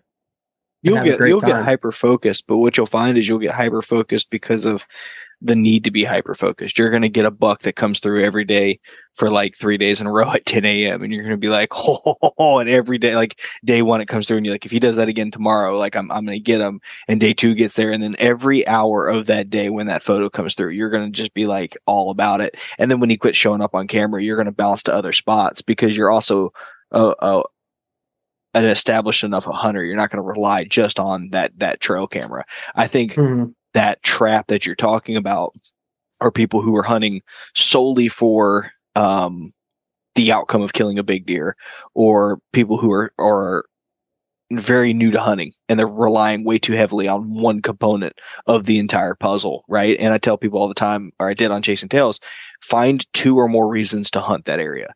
Okay, great. You found a hot feed tree. Is it 1,000 yards from the nearest security cover? Then there's no reason to hunt right here, right? Like, that's only one reason. And I think trail camera pictures kind of fall into like the half measure of a reason. There needs to be more than just a photo of a deer coming through the area for you to hunt it. Can you access it appropriately? Do you know why he's coming through that area? Can you catch him coming from a different area? And so I think what you're going to see is it's going to make you a more efficient hunter at targeting the quality of bucks you could if you knew what was in that area. I don't think it's really going to change like your approach to things. And I'm willing to bet throughout the course of this year, you're going to wind up shooting some not huge buck is going to come through just roaring during the rut. And we're going to get a beautiful photo, Insta360 video of you crushing and the deer like rolling. And you're going to call, your phone call is going to be to your dad. He's not as big as I thought he was, but like it's going to happen because you're out there for that adventure as much as you are trying to like punch a buck tag. Right. Yeah. It's just got to remain fun. That's my thing is like, if it stops being fun and I get too focused on a big deer, which feels like what cell cameras could potentially do to me personally, then I don't want any part of it, man. I'll go back to making the mistakes and, having fun. It's just got to be fun. Yeah, but I don't think that's the case, and I think it's exactly like what Walter was saying. I think for the guys that we were talking about that, and I don't know if we were talking about them prior to the podcast or whatever, but these guys that are just like consistent, like murderers, like a Troy Pottinger or something, right? Like a guy like that is, probably doesn't even have cell service on all of his cameras, but what he's doing is he's chronicling that info. And exactly what Walter said is like that 10 o'clock picture comes in, 10 o'clock, 10 o'clock, 10 o'clock. Novice hunter A would be like, oh, I'm going to be there tomorrow, and doesn't look at the wind, doesn't look at why that deer's there. And you look and you say, okay, well, that was, a southwest wind, and there was a cold front or whatever. And then, so now it's switching to an east wind or a north wind. So I can't access that. So the next time I get a southwest wind, whether I get a picture or not, I'm going to be right there. Things that you would do normally, but now you just have more information. Man. Instead of saying like that guy that gets those pictures and he's like, oh, I'm going there tomorrow, like regardless, that deer's in the area, and just completely screwing it up. And I think that's the difference, is you just have, like you said, a lot of times earlier, like you're talking about hunting and accessing the most efficient way. This is just a more efficient way to get that information. Yeah. You still have to process it. You still have to execute the same way. And you just have a different pool to pull from. Like you don't have to go get that card to have that information. And I think that's the main thing that I see with guys who are, I call them like hunters and trail camera enthusiasts. Like the guys that get the pictures at midnight of these big bucks and like, oh yeah, this is great. And then they collect this, computer full of pictures, but the wall is bare, because it's like, well, I'm just going to sit here and hope that they come by, instead of saying like, what direction were they coming from? Where was the wind? Like, what time is it? How far back do I have to go to kill these deer? Which is where I think that, like yourself, like a next level hunter or a guy that's putting in the work, successful, whatever, like, you don't need like the proof of concept, right? You're just going to take that same information and process it like you normally would. So, and I know, here's the other thing that I know too, and I'll wrap up this thought. I know how I take things, and whenever I've been watching a big buck on a camera do the same thing for 3 days, and then I go and hunt him and he doesn't do that, I'm going to take that personal. Like, it's going to be it's going to be a bad day for me. It's going to be a bad day for my wife. Like that's my natural tendency, is to really take that. And that's going to be hard. That's going to be something that, most people use trail cameras. Most people use cell cameras these days. And I kind of feel like I'm a little bit late to the game, and you guys have already figured out how to kind of process those things happening. And I'm like, I don't even know what that is. Like, I've never really experienced that. Yeah. It will happen. And at that point in time, you'll never rely solely on a trail camera picture again. Like it'll just be done at that point in time. But I tell you, the cool thing for me is, I think getting that real long data in real time, like it sounds funny, but like a long soak of a cell camera, being able to see that progression in real time, not the information being, hey, Jesus, not that information being, my dog was like scratching the carpet in the corner. I didn't know what that was. Didn't know if it was Elena or. That's how my wife talks to me, not how I talk to my wife. But being able to see those trends in real time over a period of time, like getting the big buck photos, those are cool. But you see the does start to come through as groups, and then suddenly they're broke up, and then the bucks are coming in groups, and the bucks are broke up, and the fawns are no longer on the does, and you start seeing these trends start to happen across the WMA.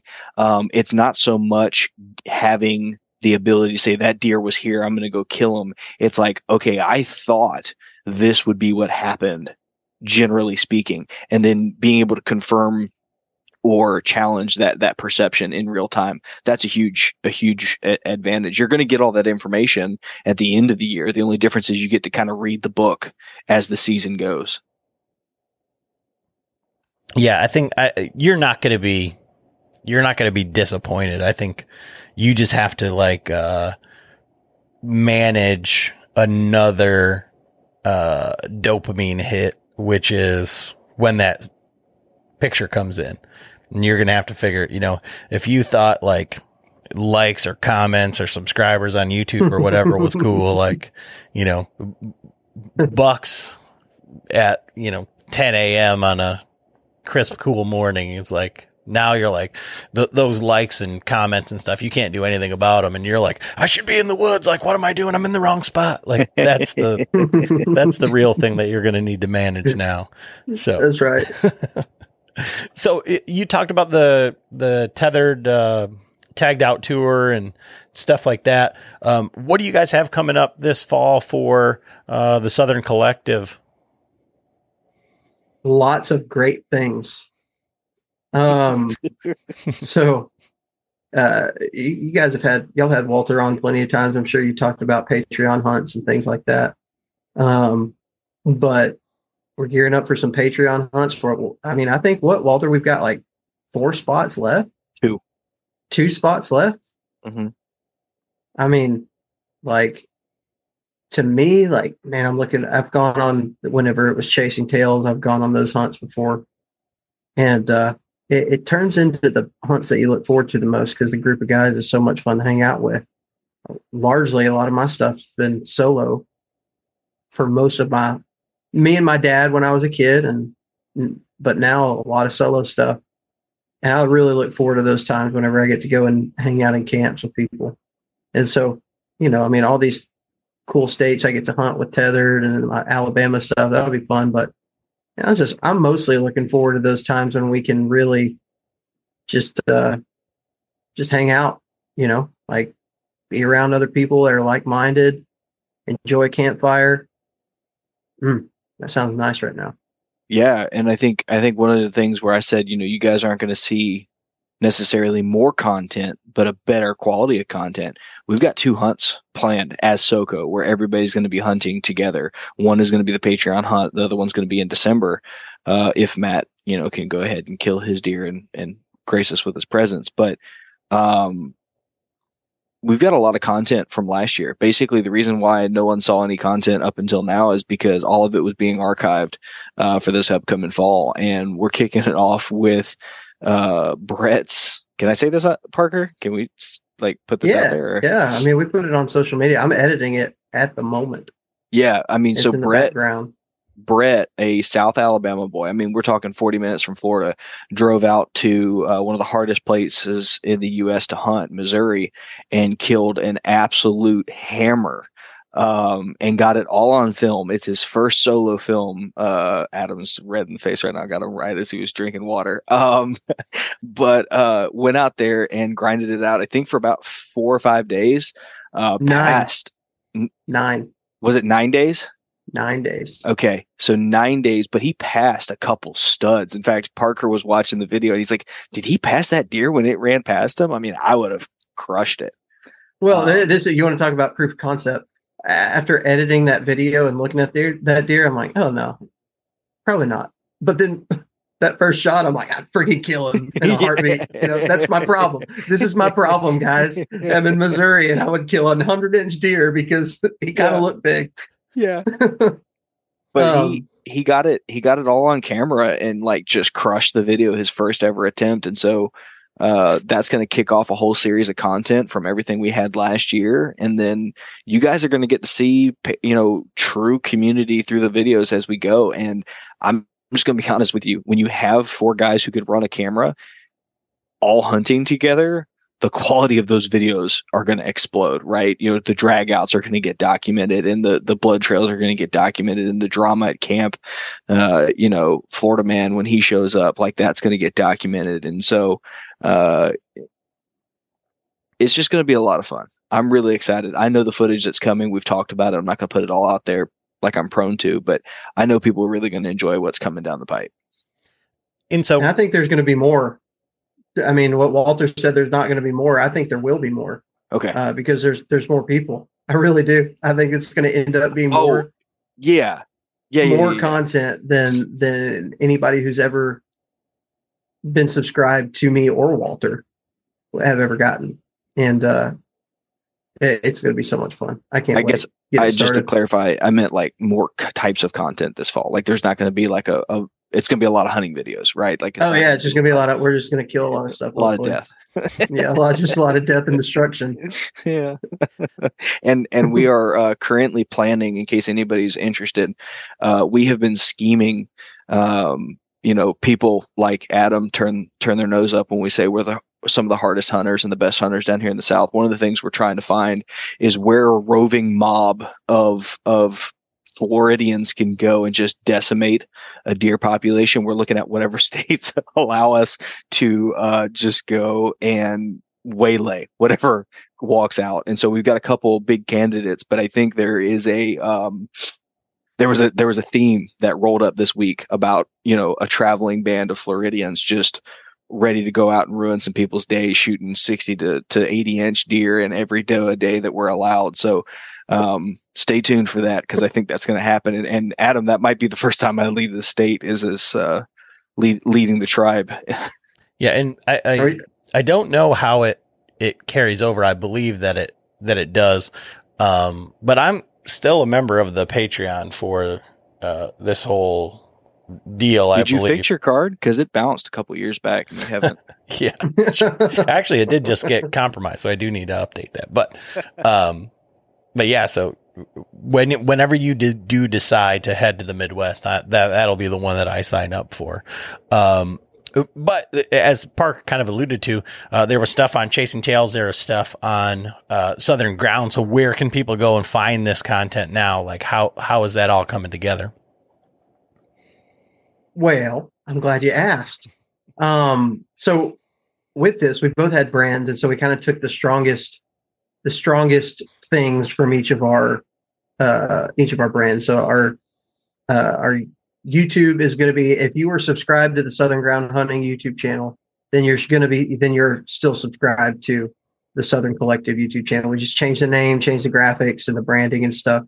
The thing that we did not stay the same on is the podcast network. So for people who have listened to us to Southern Ground Hunting, we've been with the Sportsman's Nation turned Sportsman's Empire.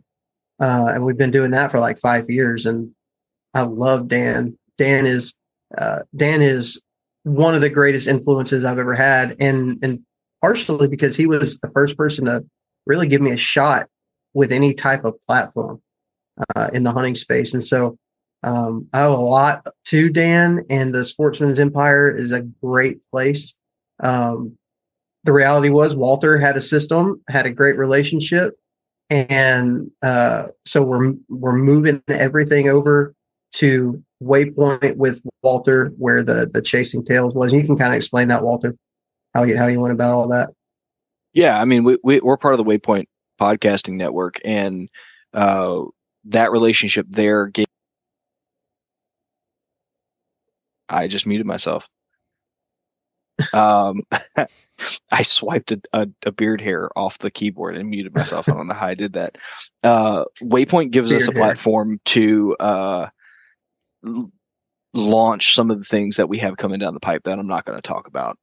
But we have big visions for SoCo. One of the things about this merger was Parker and I's ability to execute, like he said at the very beginning, those things that we said this would be awesome to do, and then it just goes into the hope chest, and one day if you win the lottery, our combined talents give us that ability to really execute. And so that structure there with Waypoint is one of the reasons we stay there. So if you were subscribed to Chasing Tails Outdoors, you're now subscribed to the Southern Collective. And if you were listening to Southern Ground previously, that feed's going to disappear and turn into something else, I'm sure.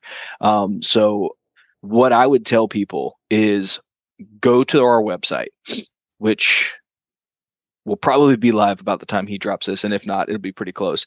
Go to the website. August 1st. It's going live August 1st. So if it's after August 1st, then there you go. We're golden.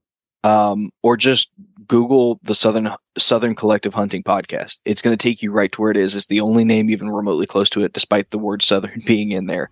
And we'd love to have you over there. It's going to be a really good time. Some really focused content, some seriously unfocused content when it's a roundtable discussion. I'm really looking forward to it, and I think people are really going to enjoy what's coming down the pipe. Well, awesome, guys. I'm looking forward to not only the collaboration with the podcast and all that, but the video and everything. And I appreciate you coming on here tonight and kind of talking about it, and then indulging me in my questions on water access and all that stuff as well. Well, you got me pumped up, man. Like, I thought we were just coming on here to talk about the Southern Collective and all the changes, and you got to go off talking about water access and I know why it's great. That's kind of what I do. Fired up, Get me fired up, bro. It's not all sales.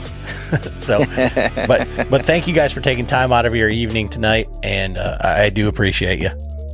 Thanks, buddy. Appreciate you, man.